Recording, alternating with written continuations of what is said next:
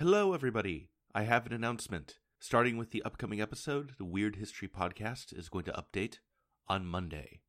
Now, I know what you're thinking. Monday? How am I supposed to listen to a podcast on Monday? That's a different day from Thursday. Don't worry, you'll adapt. I believe in you. This is not an arbitrary or capricious choice.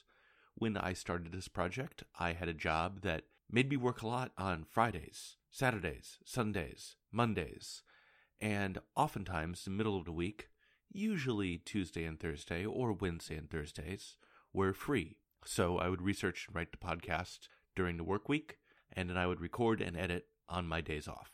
Now, I have a new exciting career, and I have the same work schedule as lots of other working stiffs. I'm going to go to the business factory Monday through Friday, and during that time, I research, I write, I think about what I'm going to say, and on my days off, Saturday and Sunday, that is when I will be recording and editing the new episodes. So, see you on Monday, and the Monday after that, and the Monday after that, and the Monday after that, and the Monday after that, and also the Monday after that, and the Monday after that, and the Monday after that, and the Monday after that.